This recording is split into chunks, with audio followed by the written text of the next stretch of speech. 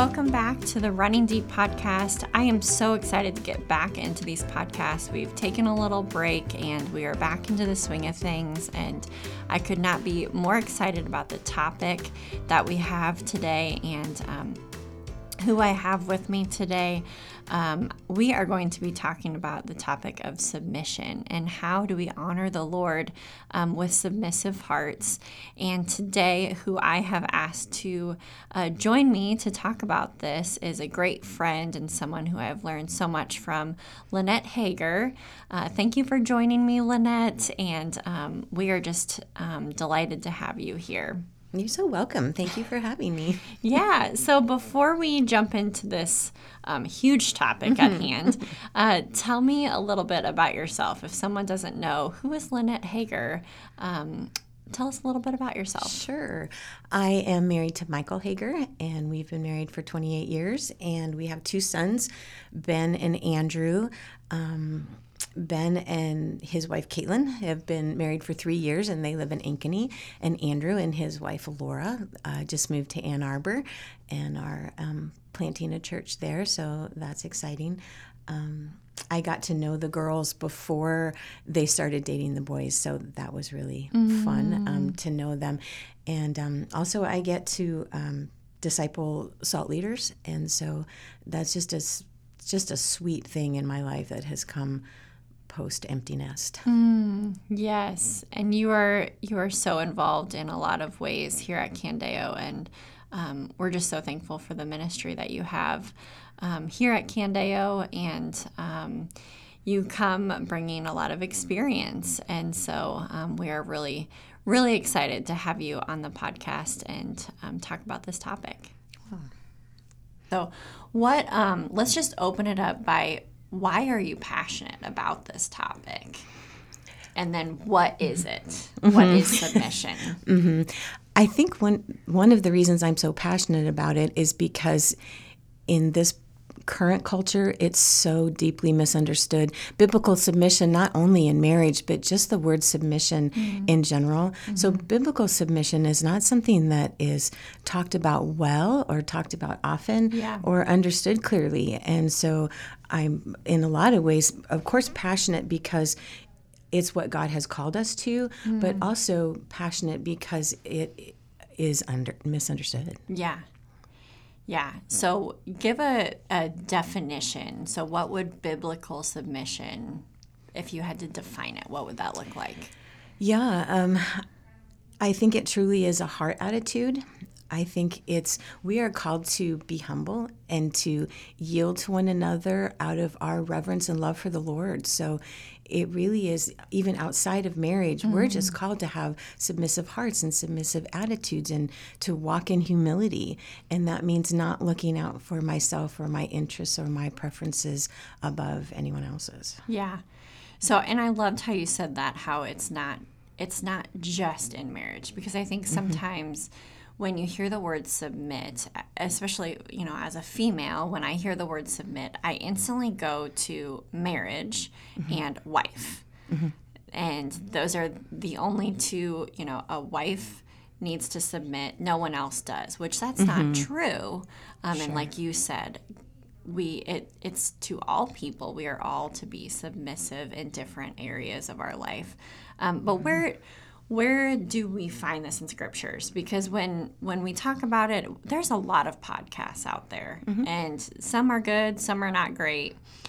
We could just have a conversation about submission, and it would be good. But I want our conversations on this podcast to be rooted in scripture, and that has been how you have really encouraged me, is to, okay, let's go back to God's word. And so where do you find submission in God's word, and how have you learned from that?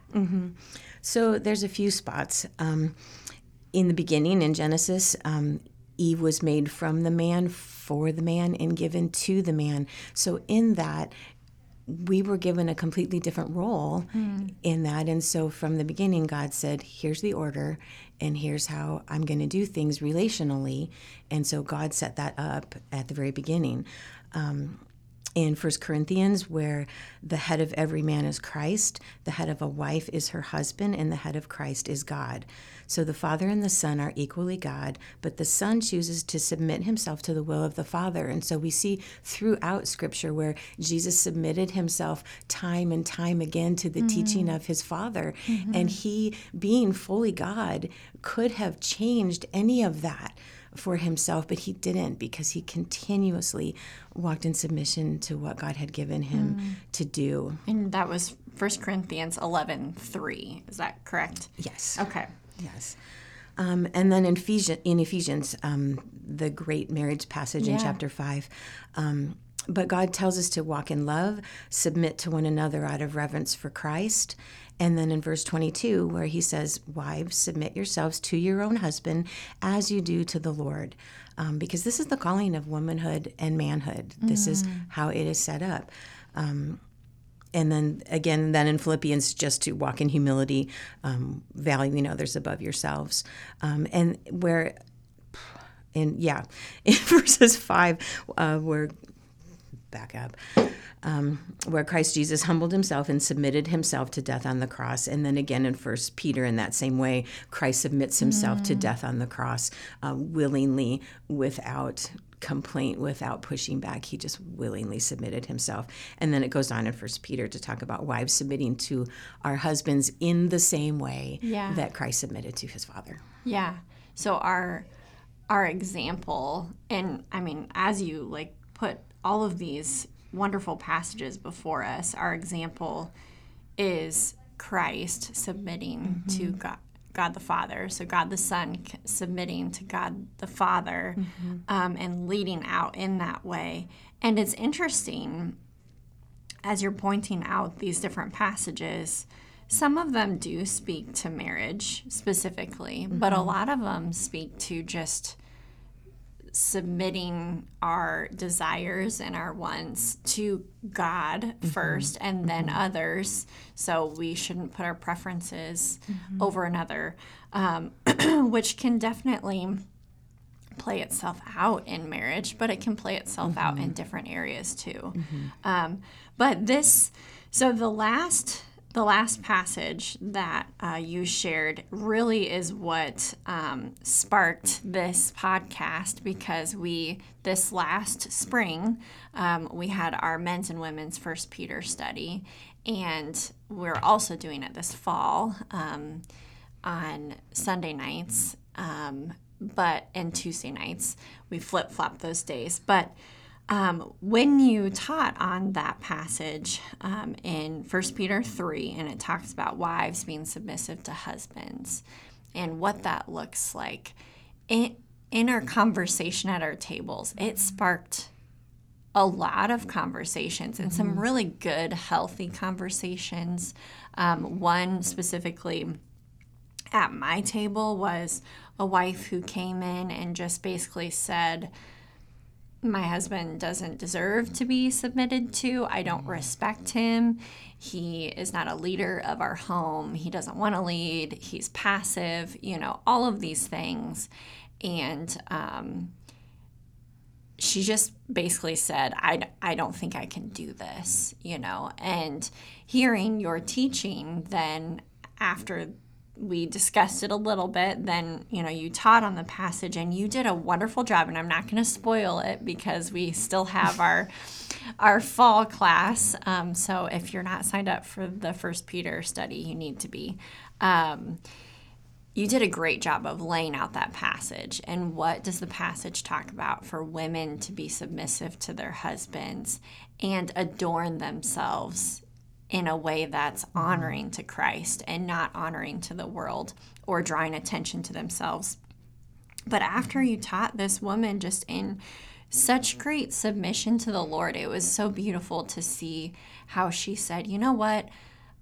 I thought to myself, I've got a list of things that I'm going to talk to my husband about what he needs to change, because the text also talks about husbands, what he needs to change. But after hearing God's word taught and looking more into 1 Peter 3, I think I need to just work on myself. And really, submission starts with us, and not does our husband deserve it, or does our Exactly. neighbor deserve it? Exactly. Submitting ourselves, like our preferences. It's our heart issue, but a lot of times that conversation and the conversation the rest of the night really made me think, okay, this topic can be confusing and it can be used incorrectly, or people have a lot of questions. So how have you seen the word submit or submission or the topic be used incorrectly or misinterpreted? Yeah, I think the immediate response to just hearing that word, I think for some people it's just a trigger word. Yes. In that submission means that I'm inferior, I'm a doormat, I can be walked all over. It's just mindless giving in. I guess I just have to comply whether I want to or not. And so it's this real less than, more than tension of, oh, well, I guess my husband's just the boss of everything. When in fact, the reality is that my husband is not my supreme authority.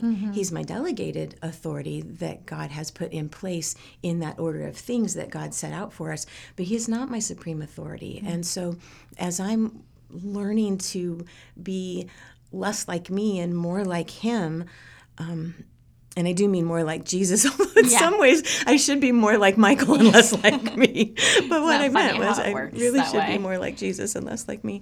But the whole point of that is we are to, work out our salvation in a way that we are dying to ourselves in the ways that we need to and magnifying Christ in me. And so that happens inside or outside of marriage, like you said. So it's not where I just say, okay, whatever you say, because my husband also married me for the gifts and the strengths and the abilities that I bring to the marriage. So my gifting is what pours into helping him be successful in his role. Yeah. So together, we bring our gifts to the table and decide what marriage is going to look like, and not at all in a way where I'm less than he is. Yeah. And this, I just want to pause here in this, as you talked about, it's not a doormat. It's, it's not just doing whatever your husband says. This is a tender topic, and there are women out there that have been abused, that have been mistreated, and that's an awful thing, and that is not how God has designed a marriage. And if you are in a spot that you are being abused or mistreated, submission is not to obey those things. So seek help. And for someone who maybe has come out of a situation like that and hears the word submit, this can be difficult and challenging. So we do want to recognize that and be tender towards that, and bring that to the table. Also knowing that Christ is our ultimate lover and husband, and he is the perfect husband, and he does not treat us in those ways. He calls us beloved and cherishes us and has compassion towards us. But as we look at this topic now with, okay, here's how it's been incorrectly viewed. And I loved how you said, it's not, you don't have a voice, you're not inferior. We bring things to the table too, because it is a union, just like the scripture says, Christ and his church, it is a union together. So when a husband is looking to make a decision, he's not going to only make it by himself. He should look to his wife and say, hey, what are your thoughts? What are, because God has also gifted us in different ways, and we see things from different perspectives. And very much so. We have different preferences. So a husband to love his wife is also to look to her and see her preferences as well. But ultimately, at the end of the day, would you say they have the last say? Or how does that work in some people would say, well, my husband just makes all the decisions. Mm-hmm. But maybe that's an incorrect way to look at submission. How would you say that plays out maybe in your home? I know we're a little off topic, but when you pointed out that, I thought, oh, that's a good question. How does that just play out in decision making for you guys? Yeah, there have been a number of things where, particularly in the bigger decisions, in the day-to-day, we pretty much have ironed out, I've got this, you've got that, Yeah. I trust you, you trust me. So much of that has been worked out for us. But when you come to something bigger or something where we haven't exactly landed in the same spot, then it becomes a discussion of, here's why I think this, and then, okay, well, here's why I think this. And so we walk through that. But at the same time, I trust the pattern of decisions that Michael has made. I trust his wisdom. I trust our history together. And so he has made trustworthy decisions. And so at the end of the day, if I feel like, oh, I kind of think this, but I know you think that, so we will go with that.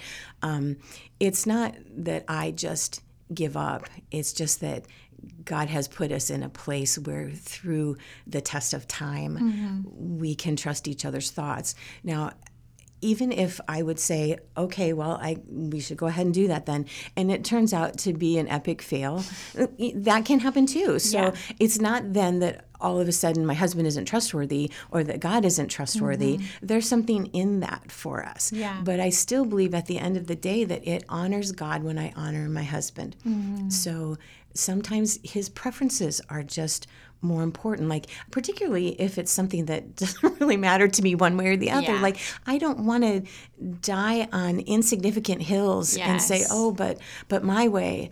I really want to just honor his preferences. And so as many times as we can get in the habit of saying, of course that's fine with me, then that's the direction we want to start to move so that he has an opportunity to show, oh, well then I think I'll decide this, because there have been many times where he has honored my preferences and then that looks different in those ways. So it's very much a give and take. It's not an authoritarian type thing.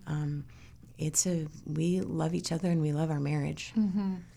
And God is honored in that relationship and the both looking out for each other's interests for the glory of God. Now, why would you say this topic matters? I mean, it matters, yes, because when things work well, a marriage works well. So you could look at it from the worldly standpoint and be like, well, if you're working together as a team, it all works out, but in eternity, why does this topic even matter? I think that everything God has called us to do has eternal purposes. He doesn't lay out in his word the guidance and the direction that he does for us because it doesn't matter.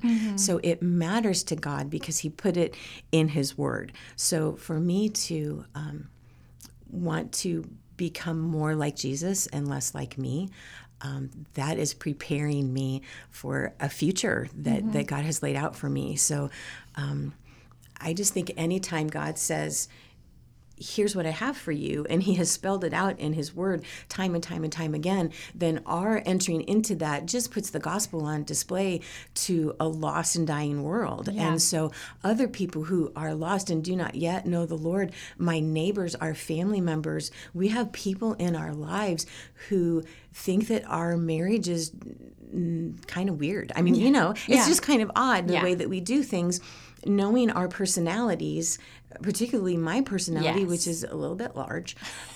Like, how does that even work for us? So what it does is it illuminates the gospel to people who don't know that yet. Yeah. I love that you brought that up because that was going to be a question at the end, but I'll just ask it now since you brought it up.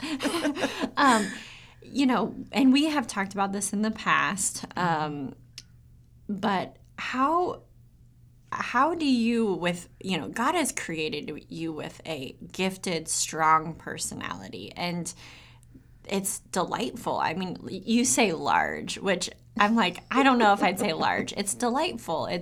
You have a strong personality when you walk into a room. You can lead it. I mean, you're a strong leader. And so how do you bring that personality in and not I hear some women say, well, I'm just a strong leader and my husband isn't. So do I just need to like crush my spirit and not be who I am? How does that work for you guys? Because Michael is maybe more of a quiet personality. Yeah, I don't think God ever asks me to not be who he made me to be. So definitely I can temper some things and dial it down a bit. But what I bring in that, Michael was drawn to that. So I bring things to the marriage that are good for him, and he brings things to the marriage that are good for me. And so sure, he enjoys my sunny disposition. But at the same time, there's a difference between having a gentle and quiet spirit and being loud. So in my spirit, I am gentle and quiet and calm and peaceful. So even though my personality, I can bring a lot of bubbliness to a room, but my soul is at rest and my spirit is at peace. Okay. That's a really great way to explain that. Yeah, I love how you just put that. I'm kind of like, oh, wow, that's a really great way to put it, because you can be at peace and still be your same personality. Now, what we're not saying is there is a personality, or I can be who I want to be in just like living out your sinful nature. Right. And that is not what we're saying. We all have a sinful nature side of who we are that we need to continually kill and be sanctified. And so there are aspects of us that we need to work on. For me, it's definitely, wanting to have the last word or wanting control. Those are things that are not God honoring. And I might say, well, that's just my personality. I'm a type A person, which, yes, I'm a type A person, but there are things about being a type A person that I need to be sanctified in. I don't need control in every situation. It's our heart posture that determines whether or not something is done for God's glory. So I can, it's just selfishness, really, to say, well, I'm sorry, but that's just who I am. Right. Well, no, that's actually an excuse for enabling you to have a sinful heart. Yeah. Yeah, and in our day and age today, what would you say, like, this looks like today in marriages? And then I kind of want to flip it on the head and just say, okay, so what does this look like also for husbands today? Because as you're saying, oh, this is just my personality, flip it over also to husbands. So what would you say this just looks like today? Well, our culture just screams that we should be me first, self-serving, self-centered. I have my rights and I'm going to stand on my rights. And I think that there's a misunderstanding that if husbands are to empower their wives to be who they are and do what they do, that he just has to say, yeah, you do you, babe. And in some respects, that is true. Of course, yes, he wants me to do me, do the things I do and be who I am in those things. But I think that it has flipped in that husbands are potentially relinquishing some of their voice in that. That I think there's maybe a shrinking back of, we can't stand on, our women's rights or what they think they need to do. And so I think there's just a little bit of hesitation in even questioning if that's a good thing or not. Right. Yeah. Because we do agree that, we are all created in the image of God and we all do have equal rights and all of that. But I think that our culture has swung the pendulum so far because there have been terrible things that have happened that we do not agree with. but we've kind of thrown the baby out with the bathwater and saying, well, now men should have no say. And, so we're swinging the pendulum so far that we haven't allowed men to lead in the way that is God honoring. Yes. And for men, if there's a man listening, for men to know women want to see a strong, godly man lead the home. Yes. And so if there's a wife out there that's saying, I don't know how to submit because my husband's not leading, call them to that in a Christ-honoring way and give them small opportunities to start leading. Like you said, earlier, it's like you can't completely change a marriage overnight, but you can start with little, small ways to let your husband lead and encourage him. You can be the wind in his sails, or you can just totally bomb that boat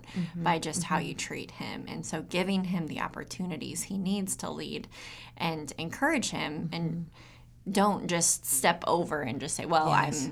I'm just going to do this because you won't. Because I think that's what I've seen a lot in our culture today is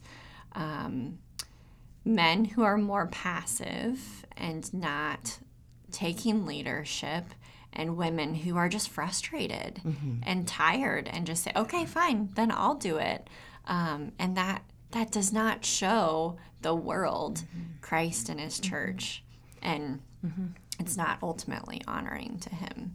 I think in very simple ways, we somehow have maybe lost the ability to be encouraging, or just to speak life into him, to just speak encouragement and affirmation into him, and to be able to say, I so appreciate the way you did this or the way you did that. I'm so thankful for your guidance to me in that, and I appreciate your wisdom in that.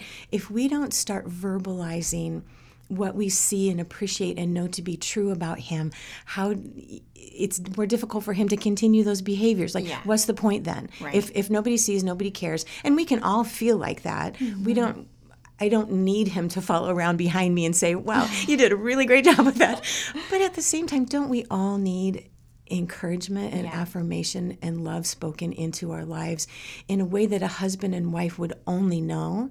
So I only know what discourages him and what frustrates him in ways that the world doesn't know. So only I can speak into, honey, I think that you were so wise in that. I so appreciate that decision that you made because I know that was hard for you. So we also can acknowledge their struggles and acknowledge their insecurities and speak into that just strength and love. Yeah. And when things don't go well, when they've made a decision, we can hold our tongues and not say, I told you so, Absolutely. because that's just going to make him less willing to make a decision later. And when it's a safe place to fail, then we both are more apt to step out in faith and make decisions and do things. But when it's held over their head, they're less likely to make those decisions and lead. And no one flourishes in that kind of an environment. Right. Neither one of you will, right? Yeah. The husband nor the wife who is a wife who is nagging or judgmental or critical, she's not thriving either because there's a spiritual maturity then that is lacking there. And so we can always turn that back to, where do I need to grow and mature in my own spiritual life that is causing me to really stumble in these ways with my husband? Yeah. So ultimately, bringing it back to kind of the beginning when we looked at God's word, it is a self posture in how do I see myself, and am I aligning myself with God's word and seeing others better than myself, preferring others over myself, which includes my husband, making my preferences die to others, and ultimately honoring to the Lord.